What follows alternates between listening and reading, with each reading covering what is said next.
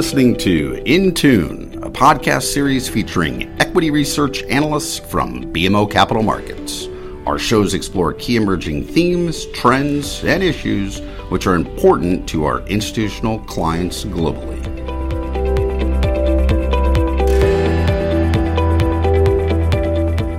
Welcome, everyone. My name is Tim Casey. I'm the telecom, cable, and media analyst at BMO Capital Markets. And thanks for listening to our podcast today on 5G.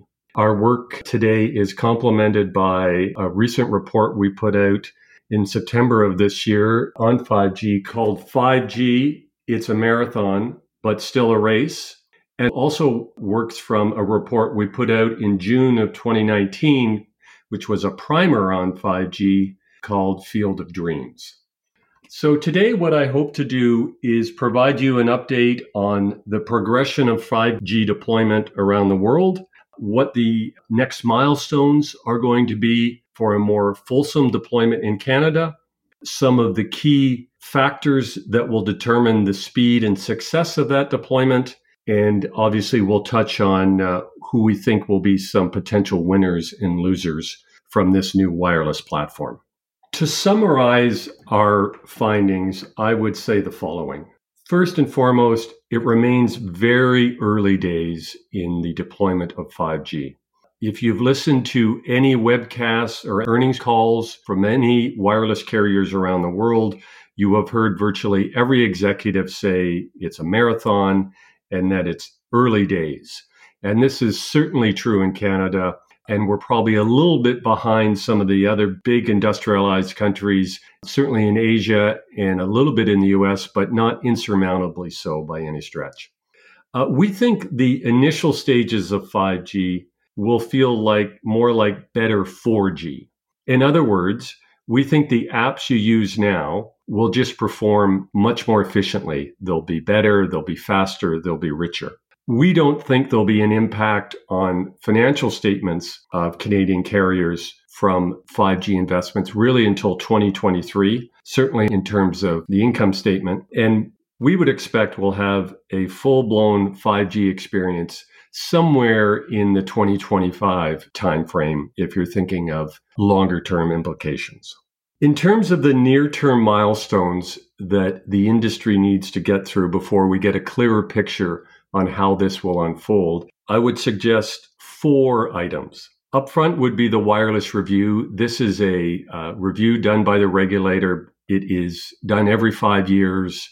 The outcome of this review is been delayed by COVID. We're expecting it any time. There is really no chatter from any of our contacts on the carrier or the government side as to when it's going to come out. We would think it'll come out before the end of the year. The hot topic on this review, as you know, is MVNOs, mobile virtual network operators. We think the government will mandate some sort of hybrid MVNO, but one that will not be disruptive to carrier economics and one that will not attract a lot of investment capital. The next big milestone will be what are called mid-band auctions. We're going to get into this in detail, but this is the next set of spectrum auctions, and that is due in June of 2021.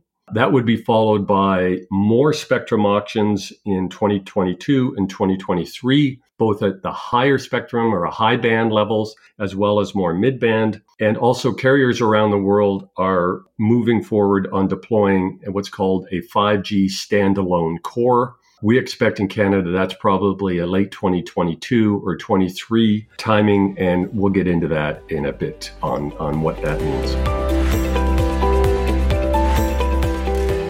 In terms of what are the implications of 5G, from a user perspective, there'll be 3 major factors. One, 5G will be much faster. It'll be up to 100 times faster than existing 4G deployment when it is fully deployed. In practical terms, that means you will download a movie onto your phone in seconds instead of much longer time periods. The network will be much denser. There'll be probably 10 times as many devices connecting to the network, and many of them connecting much differently than what happens with a traditional consumer handset. And finally, we'll also see much lower latency. That means the interaction between the device and the network will be much quicker, and that will enable all sorts of new use cases that you couldn't do with existing platforms.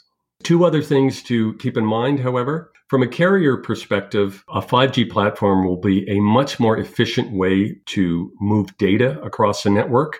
It is very hard to model out in terms of what that means for operating margins, but every carrier we have talked to in Canada, outside of Canada, will suggest that this efficiency factor alone justifies the investments in the 5G platform.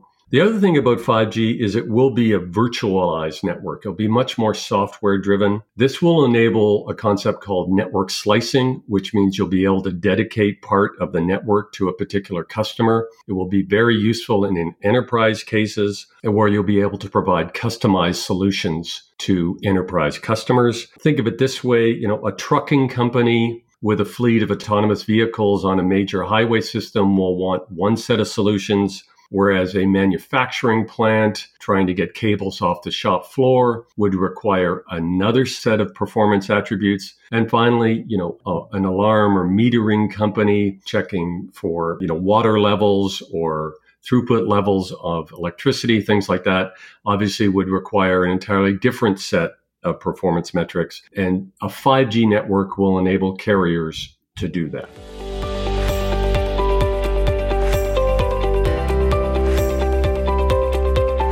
It's worth reviewing the spectrum characteristics of a 5G network, which are going to be so different and so central to performance in the next generation of wireless platforms. A 5G experience requires 3 bands of spectrum, what is known as low, mid, and high band. Low band spectrum is essentially anything below 1 gig. A lot of it is widely deployed globally now. The 4G networks that we all use mainly rest on this low band spectrum. There's also been some recent auctions of other low band spectrum, what's in the 600 megahertz range, that is going to be used for initial 5G deployments in Canada.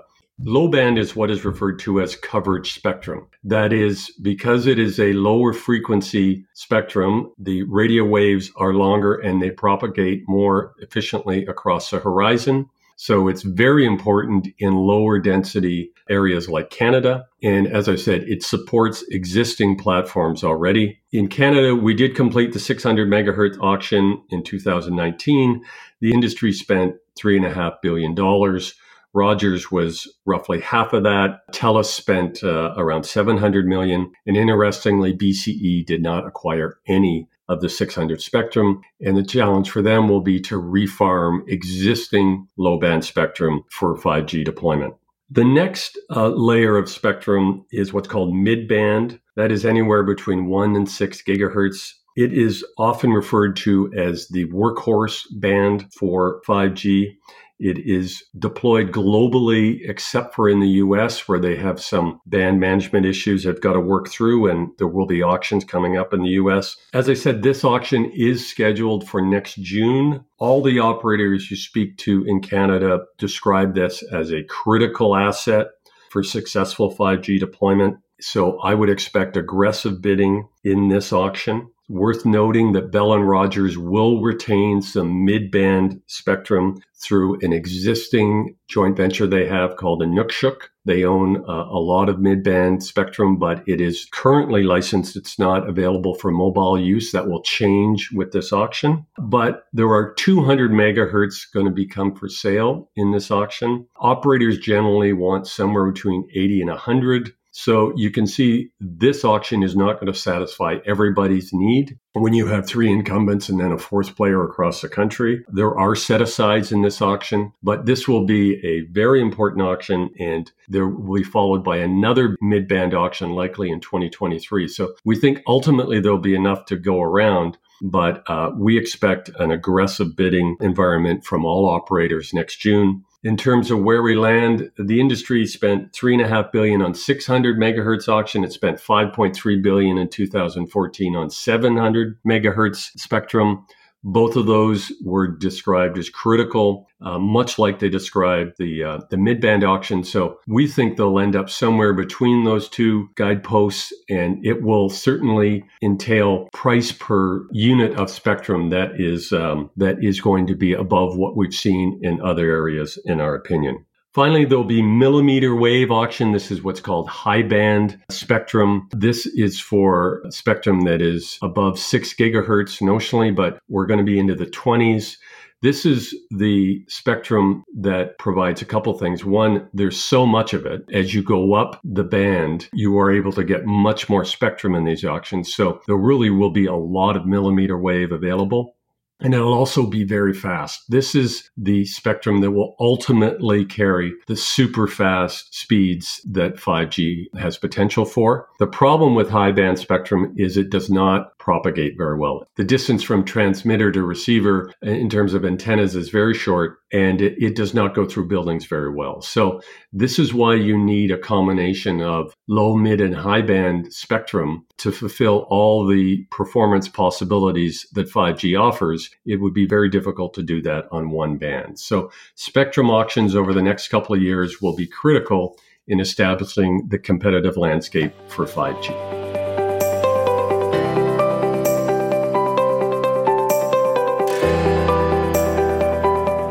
Following on the spectrum discussion, I wanted to review a few other issues that will be very important for carriers before they get to be able to offer a full-blown 5G experience to customers. As I mentioned, one of the issues will be a much denser network. So because you'll have so many more devices connected to the network, and because you will be deploying spectrum with very poor propagation characteristics, we'd expect there'll be 10 times as many cell sites in 5G as there are in 4G. Some of these will be very small units. They'll be the size of a pizza box in a town square or on rooftops or on transit shelters. But it will take time for network densification efforts to be fulfilled. The other thing is backhaul. The network will require a lot of fiber to move data across the network. Bell and Telus are saying publicly that 90% of their existing cell sites are already reached by fiber. Rogers doesn't provide an equivalent number, but I would expect much more fiber deployment, and backhaul will be very important in 5G as it is in any wireless platform.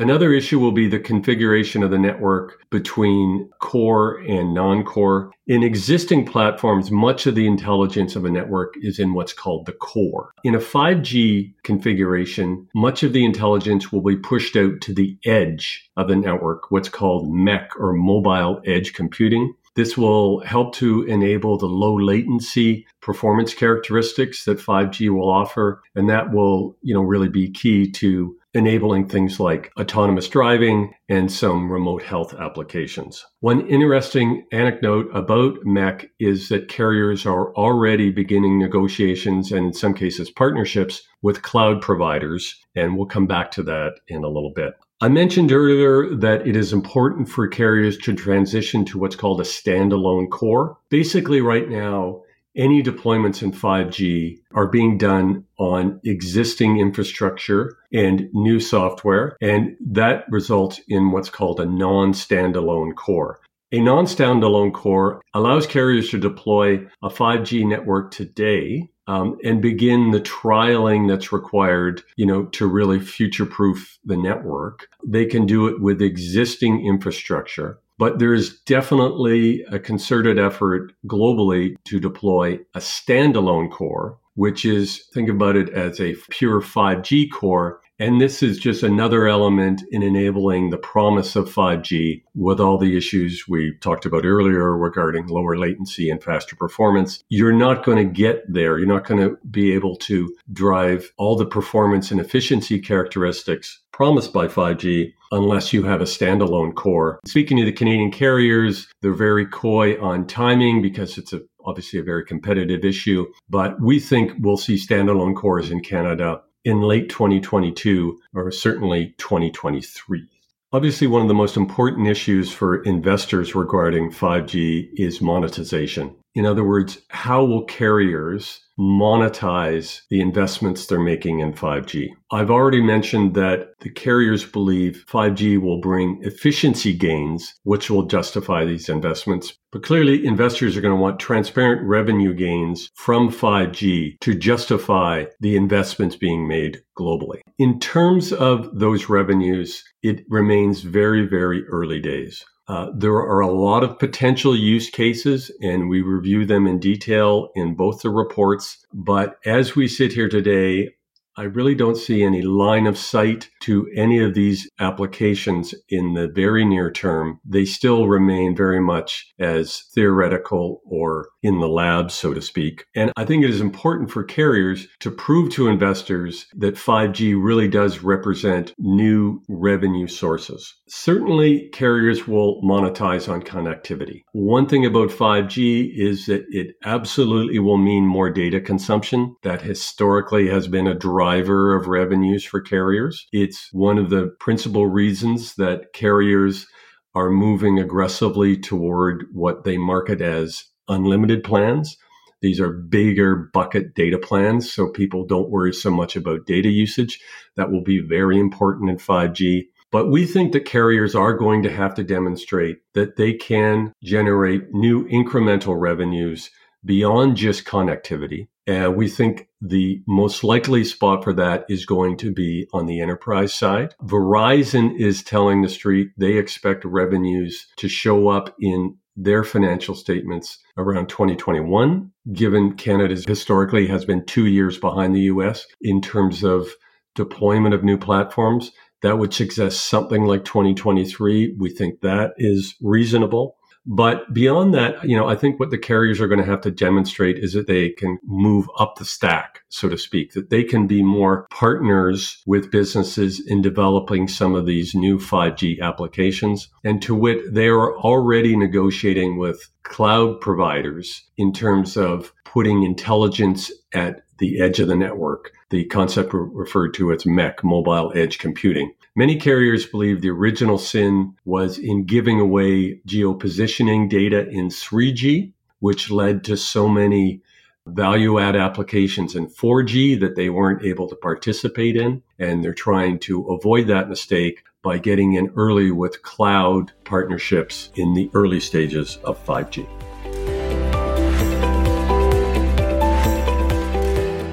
In terms of a strictly Canadian perspective on 5G, just a few items to go through here. I mentioned the wireless review. As I said, the timing is imminent but unknown. The key there, as I said, will be the nature of the MVNO regulations and how that will impact the willingness of carriers to deploy capital. We don't think a 5G outlook hinges on the wireless review, but it's certainly going to be impactful. Another high-profile issue is Huawei, which is a global telecom equipment vendor, very successful, but ultimately, a security threat given its relationship with the Chinese government. Huawei is really a TELUS problem. Rogers and the cable companies have no exposure. Bell has quantified their exposure as, a few $100 million. We think they can run that through in terms of removing Huawei gear within their existing CapEx envelope. TELUS hasn't given an exact number, but it's about twice what Bell's exposure is. The key there will be how quickly does the government mandate they remove 5G, and will there be any government funding for 5G replacement of Huawei gear, as we've seen in other jurisdictions. The carrier argument here is that the government sanctioned their ability to deploy Huawei gear, and it's now changing their mind. Ultimately, as I said, this is a TELUS problem, and we think it is one that is manageable for them. We don't think it'll impair the investment thesis on 5G, even if it goes against them, but still a lot of uncertainty on that file. Another issue that gets brought up a lot is the potential for 5G and consolidation within the Canadian competitive landscape. Over time, the deployment of new technologies usually is driven by the concept that scale matters in network businesses, be they wireline or wireless. We think that is certainly going to be the case in 5G. And the two names that, would be potential candidates here are the same two names that have been around for a long time, and that is Cogeco and Shaw. Cogeco is obviously much more high profile now, given the recent non-solicited offer from Altice and Rogers. I won't go into that issue in detail, but we are on record saying that it's very skeptical that the O'Days will sell. But thinking longer term, we think 5G will be very transformative for the wireless business. And there certainly is the potential for 5G to be a competitive threat to some wireline operators down the road. And, certainly Cogeco would fit that description in our mind. But, obviously the family has been very clear about their intentions. So we'll just leave it at that. In terms of Shaw, once again, a name that has been discussed as a potential takeover candidate for Rogers for a long, long time. Will 5G be an incentive or a catalyst for the family to seek a combination with Rogers? That remains to be seen. We don't think it's a near-term story. We think that Shaw Communications is very incented to participate in the next rounds of spectrum auctions because there will be set-asides for them and they will be able to buy spectrum at below market prices. We'd also note that Shaw has lots of access to capital, has a very clear strategic direction. Succession is in place if Brad Shaw wants to move up to chairman. But, down the road, you can't deny that a Rogers-Shaw combination makes a lot of industrial logic. The issue is wireless. It is a regulatory hurdle that would have to be overcome. One potential solution is, can Rogers bring Quebecor in as a partner in this deal? Quebecor would buy the wireless operation off Shaw with Rogers, alleviate the regulatory hurdle. The challenge becomes, how can Rogers incent Quebecor to do that? A network and spectrum sharing deal might be the trick there, but modeling it out before we know who owns what spectrum and what the rules of engagement are is really, we don't think, worthwhile. So something to think about down the road. In terms of CapEx updates, we hear the same thing from all the incumbents, that 5G deployment will be done within their existing CapEx envelope. A review of global telecom carriers suggests that is largely par for the course among most Western carriers. In Asia, there's been a slight uptick in a couple of carriers there, but they have a much different regulatory structure. And of course, these capital intensity, directives from the carriers exclude spectrum. And as I mentioned, we think they will be spending billions on spectrum over the next few years. In terms of assessing winners and losers among the carrier community with respect to 5G, we think it's very early days, particularly given we don't know what the spectrum holdings are going to be. And once again, what the wireless review is going to entail. But nonetheless, we will share our views on this topic. I think what underlines our view is just a basic principle that scale matters. And we think scale really matters in wireless, and we think it'll really matter in 5G. To that end, Bell does offer some attractive characteristics on the issue of scale. In terms of financials, it's just a much bigger company. It generates north of $10 billion of EBITDA, whereas Rogers and Telus are around 6, and Quebecor and Shaw are around 2. That's going to be important. It also has a much larger wireline footprint. It serves well north of 10 million homes in Canada, whereas the rest of the group is 4.5 million or less. So they definitely bring scale to the table. In terms of Rogers, they are clearly deploying much more aggressively than Bell or Telus. That's in part due to their auction strength in terms of low-band 600 auction. They also own their own network. There are no potential conflicts of interest with respect to customers down the road. So Rogers certainly has a plan of attack here, and they are going to have some strengths they can bring to the table. Telus, has tremendous operating momentum. They're farther ahead than Bell in terms of fiber deployment in their network. So they certainly bring some attributes to the table. And on the enterprise side, Bell should have the best relationship there, given their incumbency in enterprise. We do think 5G will be much more of a challenge for regional operators like Quebecor and Shaw. Once again, it's the scale argument. And as incumbent cable companies, they just don't have the enterprise base that the telcos do. And we do think that 5G will be a challenge for Cogeco, certainly on any wireless deployments that they partake in with their hybrid MVNO model. And as I mentioned earlier, 5G, be it either a mobile cellular deployment or a fixed wireless deployment, could certainly be a competitive threat to Cogeco down the road. And we'd also suggest that legacy media models, that 5G will be yet one more disruptive force on a lot of those models going down, given we think it is going to change distribution and consumption of content across a number of devices. So I think we'll leave it there. As I mentioned, we think it's very early days in 5G. A lot of important milestones are going to be crossed in the next couple of years. We think scale is very important. We'd highlight Bell as a leader in that regard. And following on that, we do think that 5G will be more challenging for smaller regional operators and may in time drive another round of consolidation. Please follow up with me at your convenience if you want to have any follow-up discussions on 5G or on the sector. And I'd also highlight that our reports are available on the BMO Research website if you want to take a look at those. Once again, Tim Casey at BMO Capital Markets, and thank you very much for your time.